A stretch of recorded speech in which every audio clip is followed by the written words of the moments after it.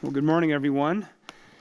So we normally don't do this, but I'm going to ask us to do this morning. We kind of sort of do this, but this will be a little bit different. So, would you turn to one of your neighbors? Okay, wait, don't do it yet. And would you just tell them your name? All right. Okay, now. This isn't like if you're new, you're going to stand up and then tell us all about yourself. We're not going to do that.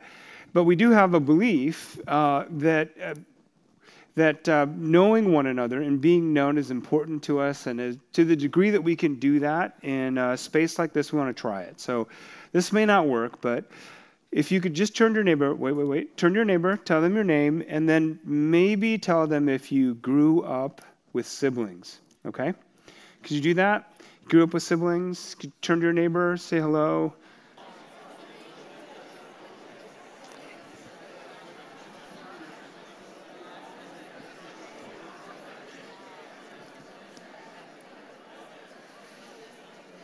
Oh, I love this. This is great.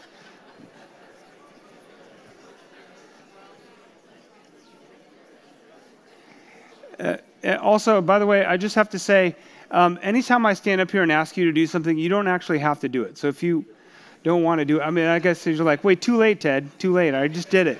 But in the future, if I say and I ask you, invite you to do this, you do not have to do it. All right, now here's the second question. For those of you who have siblings, some of you are still, consider yourself still growing up, but did you get along with them? No. I just heard it from the beginning. No way did I get along with them. And for some of you who are maybe now older, how many of you would say my relationship with my siblings has changed dramatically since when I was younger? Yeah, I think that's true. Yes, I have 3 small children. They are the best of friends, and they are the worst of enemies. And I watch it happen within the space of 5 minutes, oftentimes, or even shorter than that. Because sibling rivalries, as it turns out, actually do happen. And of course, the reason why I ask these questions is because I just want to get us present to the animus that happens between siblings, because we're going to look at the first 2 brothers this morning. So if you've got your Bible, you can turn with me to Genesis chapter 4. We're going to look at Cain and Abel. And by looking at this rivalry, we're going to find the chief ethical burden of all the scriptures. It's here in Genesis chapter 4. By asking this tidy question of ourselves, we will find out how best to live in the world. We've kind of been in this series, Genesis in the beginning. The belief is that if we talk about Genesis and we look at it and study it, we'll begin to learn about ourselves and what we are made for. And so also by studying Genesis, we hope to see what the world was like before sin entered the world. We hope to see the project of restoration that God is already doing, and we hope to look at maybe a practice, a constraint that we could all do together to begin restoring the world or re-Edening the world as God does it. And so we're going to look at Cain and Abel this morning. So, Genesis chapter 4, verse 1. Adam made love to his wife Eve, and she became pregnant and gave birth to Cain. She said, "With the help of the Lord I brought forth a man." Later, she gave birth to his brother Abel. Now Abel kept flocks, and Cain worked the soil. In the course of time, Cain brought some of the fruits of the soil as an offering to the Lord, and Abel also brought an offering, fat portions from some of the firstborn of his flock. The Lord looked with favor on Abel and his offering, but on Cain and his offering he did not look with favor.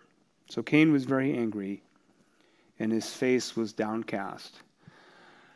We don't actually know precisely. I read a bunch of commentaries about this. We don't precisely know why Abel's offering was accepted, why Cain's wasn't. Maybe if you grew up in the church, you heard that it was the quality of the offering. So Cain offered the fat portions from some of his firstborn, or some of the firstborn of his flock, whereas Cain just offered some of the soil. We don't know if it was the quality of the offering, though, and we don't know if it was actually the heart in which the offering was given to God. So we don't know if it was Cain's heart or the quality of his offering. But here's the thing that's interesting to notice. As we continue on in Genesis 4, we see that God is actually in active conversation with Cain. And so we continue on. Then the Lord said to Cain, "Why are you angry? Why is your face downcast? If you do what is right, will you not be accepted? But if you do not do what is right, sin is crouching at your door. It desires to have you, but you must rule over it." I mean, you can see that there's a conversation happening between Cain and between God. God is reasoning with Cain. Even though God does not look with favor on Cain's offering, I hope you'll notice in the passage, he doesn't actually judge Cain. He offers him instead. All the way back in Genesis 4, here, try again. Try again. Try again. Cain maybe was begrudging in his heart. Maybe Cain didn't give God his best. But here, I want us to focus or pay attention to how God is reasoning mercifully with Cain. Start again. Start again. You can try again. And then take note. God doesn't just tell him to try again, but he also teaches Cain. So he has this living relationship with Cain where he's teaching Cain about the nature of sin. He tells him sin crouches at our door and masters us. I heard one preacher say that we often think about doing sin, but part of what God is saying to us is that no, sin actually does us. It masters us. It rules over us. Cain is meant to rule over it, but it can rule over us. How many of you have had an experience of sin doing you? So you think, I'm going to do some sin. Well, maybe you don't think that. And then all of a sudden, sin begins to do you. Sin masters you. Like white lies become compulsive. Pretty soon the lies fly out of our mouth without us intending them to. Sexual addictions master us. We do things that we do not want to do. Anger takes control of us. Rage becomes a thing we cannot manage. One drink becomes many drinks. This is the nature of sin. Part of what God is telling Cain is sin is a power. Sin is a power. Sin has power, and it desires to master us, to rule over us. And of course, we know, as a church deeply committed to restorative justice, we know that sin, as a power, can get embedded in institutions. So when sin gets embedded in institutions, when this power gets intricated in things like school or government, you get things like systemic racism, which leads then to the transatlantic slave trade, which then leads to a narrative of difference in skin tone, meaning difference in worth and value. And how many of you know that we've been trying to untangle that story, that demonic story, for centuries? This is what happens. Sin is a power in our lives individually, but sin also is cosmic. It has power. It exerts its power over institutions. And then you get things like we begin to like believe a story about something that's simply quite not true. And how did we get that story? Well, we got it from institutions that got embedded with sin. Anyway, the point of the matter is that Cain does not heed God's warning. And he doesn't rule over the power of sin. Instead, we know, if you know the story, that it masters Cain and results in the first murder. Now Cain said to his brother Abel, "Let's go out to the field." While they were in the field, Cain attacked his brother and killed him. Then the Lord said to Cain, "Where is your brother Abel?" "I don't know," he replied. "Am I my brother's keeper?" So when the Lord asks Cain, "Where is Abel?" Cain responds with a rhetorical question, "Am I my brother's keeper?" And clearly Cain expects that the answer will be no. No, you're not. But the rest of the Bible focuses on answering the question, "Am I my brother's keeper?" with yes, we are. And if you look at Leviticus 19:18, do not seek revenge or bear a grudge against anyone among your people, but love your neighbor as yourself. In other words, be your neighbor's keeper. And then we go all the way to the New Testament. Whoever claims to love God yet hates a brother or sister is a liar. For whoever does not love their brother and sister whom they have seen cannot love God whom they have not seen. So part of what the Apostle John is telling us is he's telling us we are our brothers and sisters' keepers. And consider this verse in the same melodic strain. Truly, I tell you, Jesus replied, no one who has left home or brothers or sisters or mother or father or children or fields for me in the gospel will fail to receive 100 times as much in this present age. Homes, brothers, sisters, mothers, children, and fields, along, by the way, with persecutions. How many of you have read this verse lately? Along with persecutions. And in the age to come, eternal life. And I think that we normally read these set of verses as a promise. Okay, I'm going to give up my life and I'm going to become a Christian. And here's what Jesus tells us when we give up our lives and maybe even for some of us pay the cost of being disowned by our families to become Christians. We know folks like that. And here's what Jesus is saying. You're going to get all of this in return. And we read it as a promise. But I think that what Genesis 4 is telling us that this is not just a promise, this is a responsibility. With these short verses, what is Jesus doing? He is giving us the responsibility for our brother and sister and mothers and children and fields. He's returning responsibility back to us. And even more, consider this. Every human being is made in God's image, aren't they? Yes? So by virtue of that, part of what Genesis 4 is telling us is that we have a sacred relationship with every single person, and that means that every single person in every single person is the possibility of our keeping. Part of what it means to re-Eden the world is to embrace this attitude that we are keepers of every single somebody. Keepers of our brothers and our sisters, which is the whole burden actually of restorative justice. I mean, why do we have a food pantry? Why do we have all of our benevolence initiatives? Why do we have a care center? Why do we do healing classes? We do it because we understand that the fundamental posture of every Christian in the world is that we are brothers and sisters keepers. That's what we are. We're keepers. Think about that for a moment. Think about what that might mean for us, that we are keepers. Maybe for the people that we pass by or interact with every day, people that we might be prone to ignore or diminish. Could it be that the people that we pass by, could it be that those folks are our responsibility? Could it be that the Spirit might lead us to care for and interact with and be keepers of people that we don't expect? I mean, I certainly think so. Could it be that the person who lives in a tent in Warren Park might be our responsibility? Maybe. Or the person who needs a place to work. Could that be our responsibility? Maybe.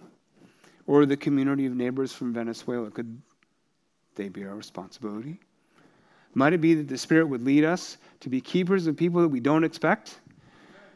Could it even mean that the person who annoys you at work is your responsibility? Some of you are laughing because you have this experience. Could it mean that the person who you don't get along with at school is your responsibility? Could it mean that the person who disagrees with your political leanings is your responsibility? I mean, like Jesus understood this keeping responsibility to be so radical, he actually said, you've heard that it was said, love your neighbor and hate your enemy. But I say, love your, anybody? Enemy. And pray for those who persecute you, that you may be children of your Father in heaven. For he causes the sun to rise on the evil and the good, and sends rain on the righteous and the unrighteous. Part of what Jesus is saying that being our sister and brother's keeper means even enemy love. No one is our enemy if everyone through the Spirit is potentially our responsibility. What if, okay, I'm going to step on toes here. So, what if Israel saw itself as Palestine's keeper? Or what if Palestine saw itself as Israel's keeper? What if Russia saw itself as Ukraine's keeper and vice versa? What if the person on the political left saw herself as the keeper of the person on the political right? Wouldn't that change a lot? And of course, no one actually embodies this keeper attitude better than God himself. And here, let me show you how God is our keeper. In Genesis 4, Cain asked the question, "Am I my brother's keeper?" And here's how God responds. The Lord said, "What have you done? Listen, your brother's blood cries out to me from the ground. Now you are under a curse. You're driven from the ground, which opened its mouth to receive your brother's blood from your hand." So remember how I talked about curses and how curses are kind of like, not punishments, but they're like an indication of what reality is going to be like now that we've opened the door to sin. Remember we talked about that.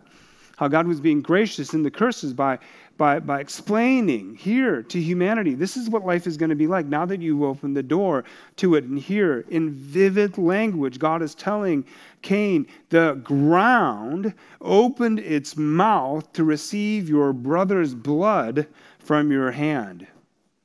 And therefore, when you work the ground, because it has swallowed up the blood of your brother, it will no longer yield its crops for you. You will be a restless wanderer on the earth. What have you done? Your brother's blood cries out to me from the ground. So what is God saying with that short verse? He's saying, I'm Abel's keeper. I hear the voice of Abel through his blood that you have shed, calling to me from the grave. I am the keeper of Abel. Which ought to remind us that God hears the voice of the oppressed. Look at how God responds to the oppressed Israelites in Egypt. When we cried out to the Lord, he heard our cry and sent an angel and brought us out of Egypt. Which again is the breaking into the compassion of God. He protects, he advocates, especially for the weak. God is the keeper of every Abel, even the Abels that call from the grave. And part of the good news this morning for you and me is if you're feeling a little like Abel this morning, God's your keeper. God's your keeper.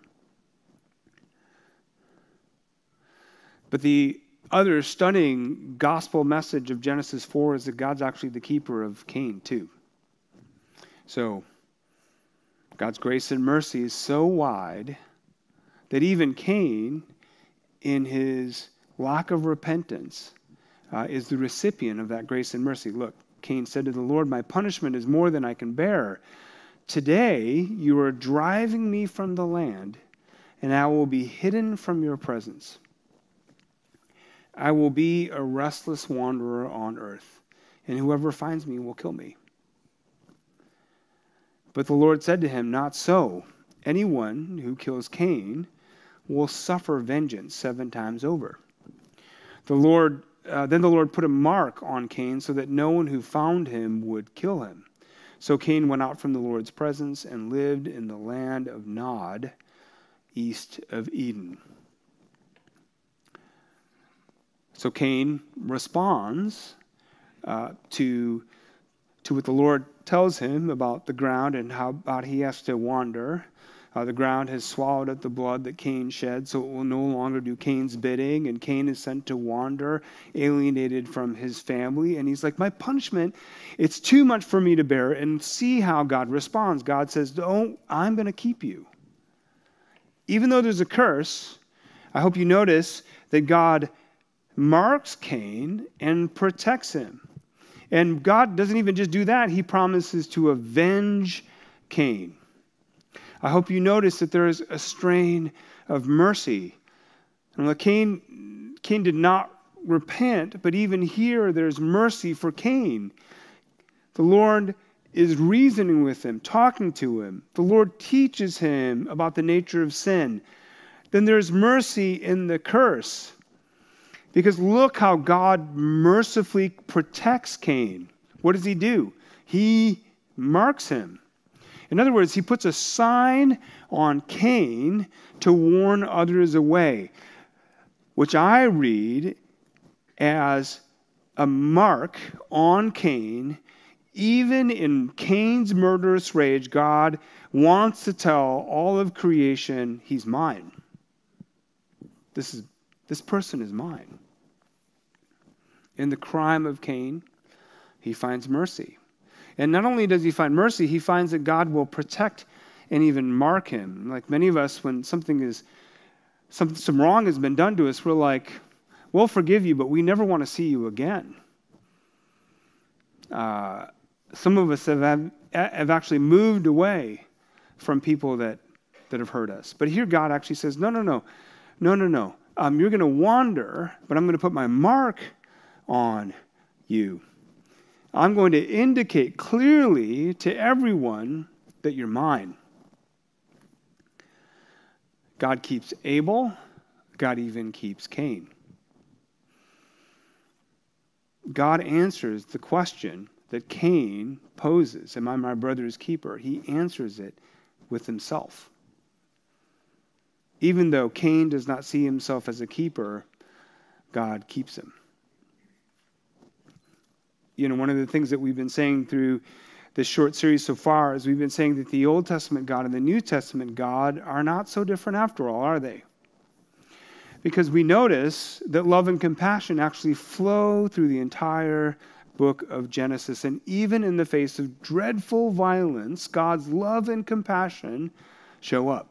Even here, Genesis 4, when we talk about restoration and we talk about God restoring or re-Edening creation, well, he started doing that right away. And here, in Cain's murderous rage, there's restoration and there's grace. How many of you know that God is our keeper? Would you just turn to your neighbor? Okay, I said I don't do this very often, but I lied. I'm sorry. I'm not perfect. All right, would you just turn to your neighbor and say, God is my keeper?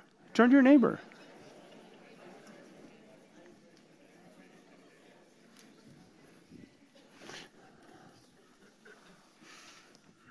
Here's the strange thing. I mean, how does God keep us? Well, here's the wonderful thing, the strangely wonderful thing. In the New Testament, Jesus is called many, many things. And one of the things he's called, how many of you know that he is called the firstborn among many brothers and sisters? You know that? Jesus himself is the reversal of Cain. Jesus himself is the older brother from time immemorial who keeps us. Jesus himself is the one who is so committed to keeping that he went to the cross for you and me. I mean, the good news is today, if you come in and you feel a little like Cain this morning, the good news is that God has grace for you. Your older brother, Jesus, has broken the power of sin and death through his death and resurrection. And what's more, here's the other strangely wonderful thing. God marked Cain. I don't know what that mark looked like. I don't know if it was like a Post Malone like face tattoo or something, like this will hurt for a few hours, but afterward, and also, make sure it doesn't get infected. But I don't know what that was like. Okay, I don't know what that was like, but here, the Bible tells us that just as God marked Cain, he also marked us. He marked us, as the Apostle Paul tells us, with a seal.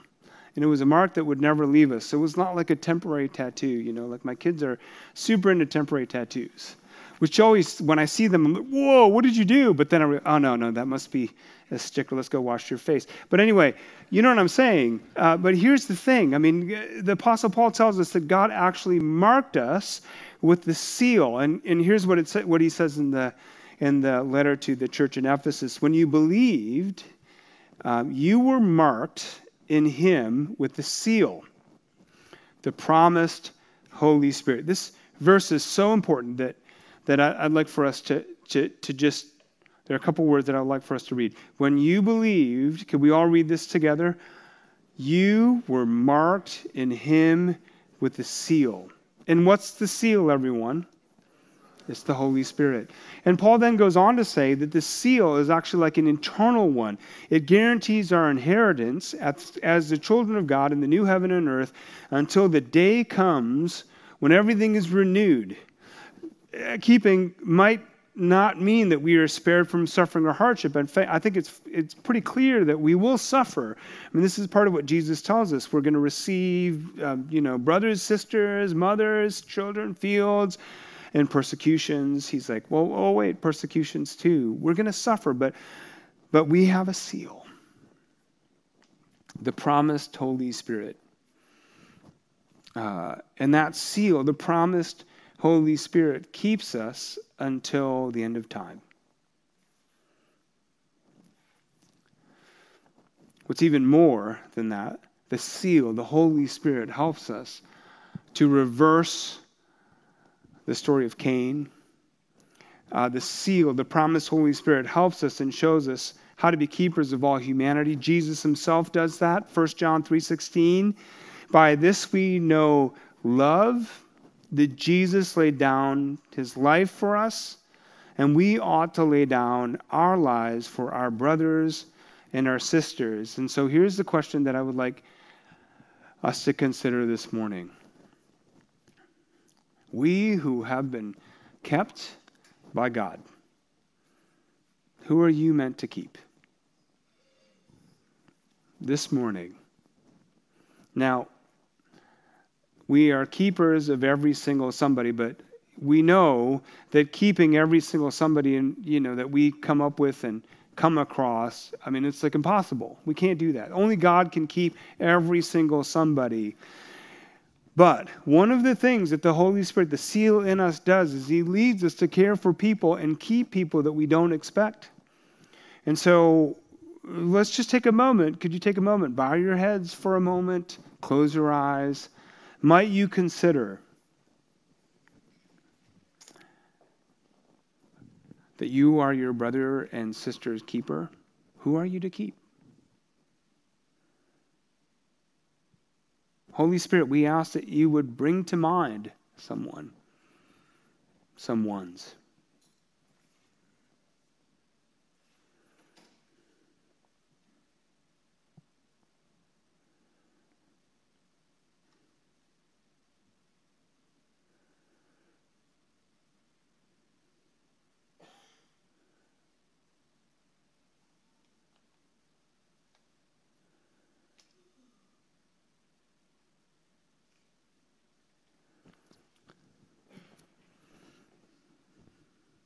Who are we meant to keep?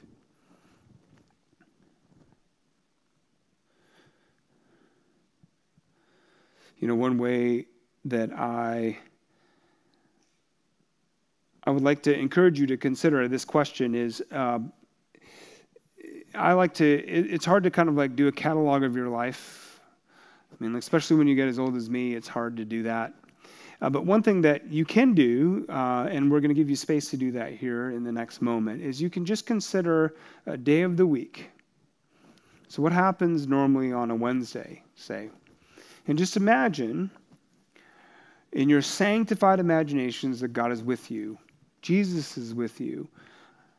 Your whole, say, Wednesday. Just go through your Wednesday and just think about all of the things that you do and all of the people that you might interact with on a regular basis on your Wednesday. Just think about that for a moment and then see who gets highlighted to you. Someone that all of a sudden is surprising, that just comes out of like the woodwork, almost like as you're imagining your day, comes to you like in Technicolor. That might be a person for you to pay attention to. So let's do that now. Let's just take a moment and let's do that now. Come, Holy Spirit. Come and sanctify our imaginations and help us to consider who it is that we are meant to keep.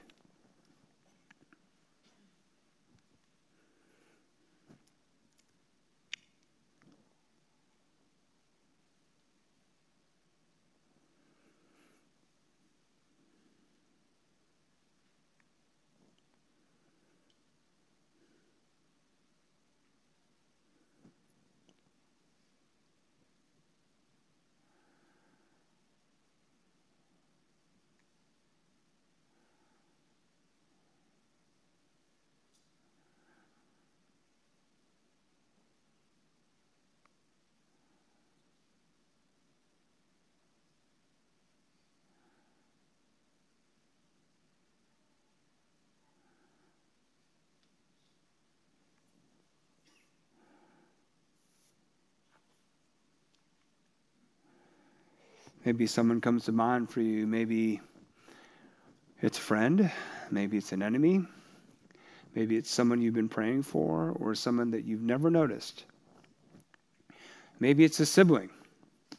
Maybe the person that comes to mind is someone that was closer or that is closer than a sister or brother. And this is the last thing that I'll say, and then we'll close. I mean, one of my best friends growing up was a Korean immigrant kid, another Korean immigrant kid, that my parents introduced me to. My parents were friends with this family, and so I'd always go over to his house. He had a younger brother, and we'd always play for a long time. He always had lots of Lego, so I'd always go. We'd always play Lego. I always wanted to play Lego with him, and I would spend hours with him at his house. He'd come over and spend hours at our house, but we didn't have as many Legos, so it wasn't as fun for him to come over to my house. Not saying anything about Lego, Mom and Dad. I hope you don't hear that. It's not too late, though, by the way. Just kidding. So one summer, his parents, the difference between my friend and myself is that I went to church and he didn't go to church. And so one summer, his parents were pretty ambivalent about church. So one summer, his parents decided that they'd send him to the Christian camp with me, church camp. I went.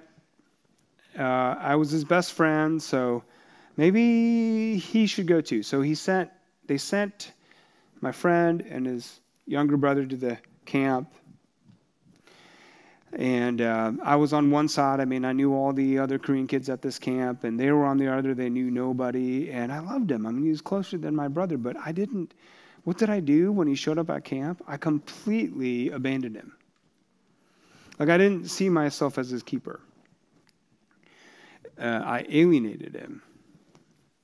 Now, to this day, I don't know why I did it. I don't know if it was because I was performing for my current friends or I don't know why I did it, but I just abandoned him. And I remember we ended up in this grisly playground fight battle, in front of all the other kids. It was like grand theater, punching each other, and he was so mad. And of course, he loved me too. So we were literally coming to blows because of our love. And the next morning, his parents came and picked him up and brought him home. And then after that, our friendship was never the same. And as far as I know, I've completely lost touch with him. I don't know how he's doing. I hope he's okay. But to this day, I still think about him. And I wonder what happened to him. It could be that you, as you were doing this exercise, maybe you have a friend or you have a brother or a sister or a family member or a person at work that you haven't kept. But again, I would just go back to the merciful reasoning of God with Cain. You can try again. You can try again. I think about my friend quite a bit because he's a reminder to me that I can try again and I can keep on keeping. The grace of God was for Cain to try his offering again, and the grace of God is always for you and me to try again to be our sisters and our brothers' keepers. So, might you consider that this morning? Could we all stand? We'll all stand.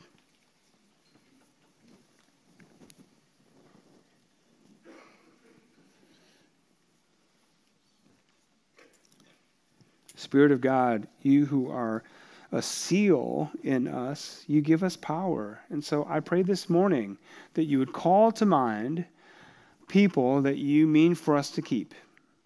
But I also pray that you would give us the courage and the power to do that. Would you help us to do that? As you have kept us and are keeping us, we are so grateful for it. Would you help us to keep our sister and brother? In Jesus' name, amen.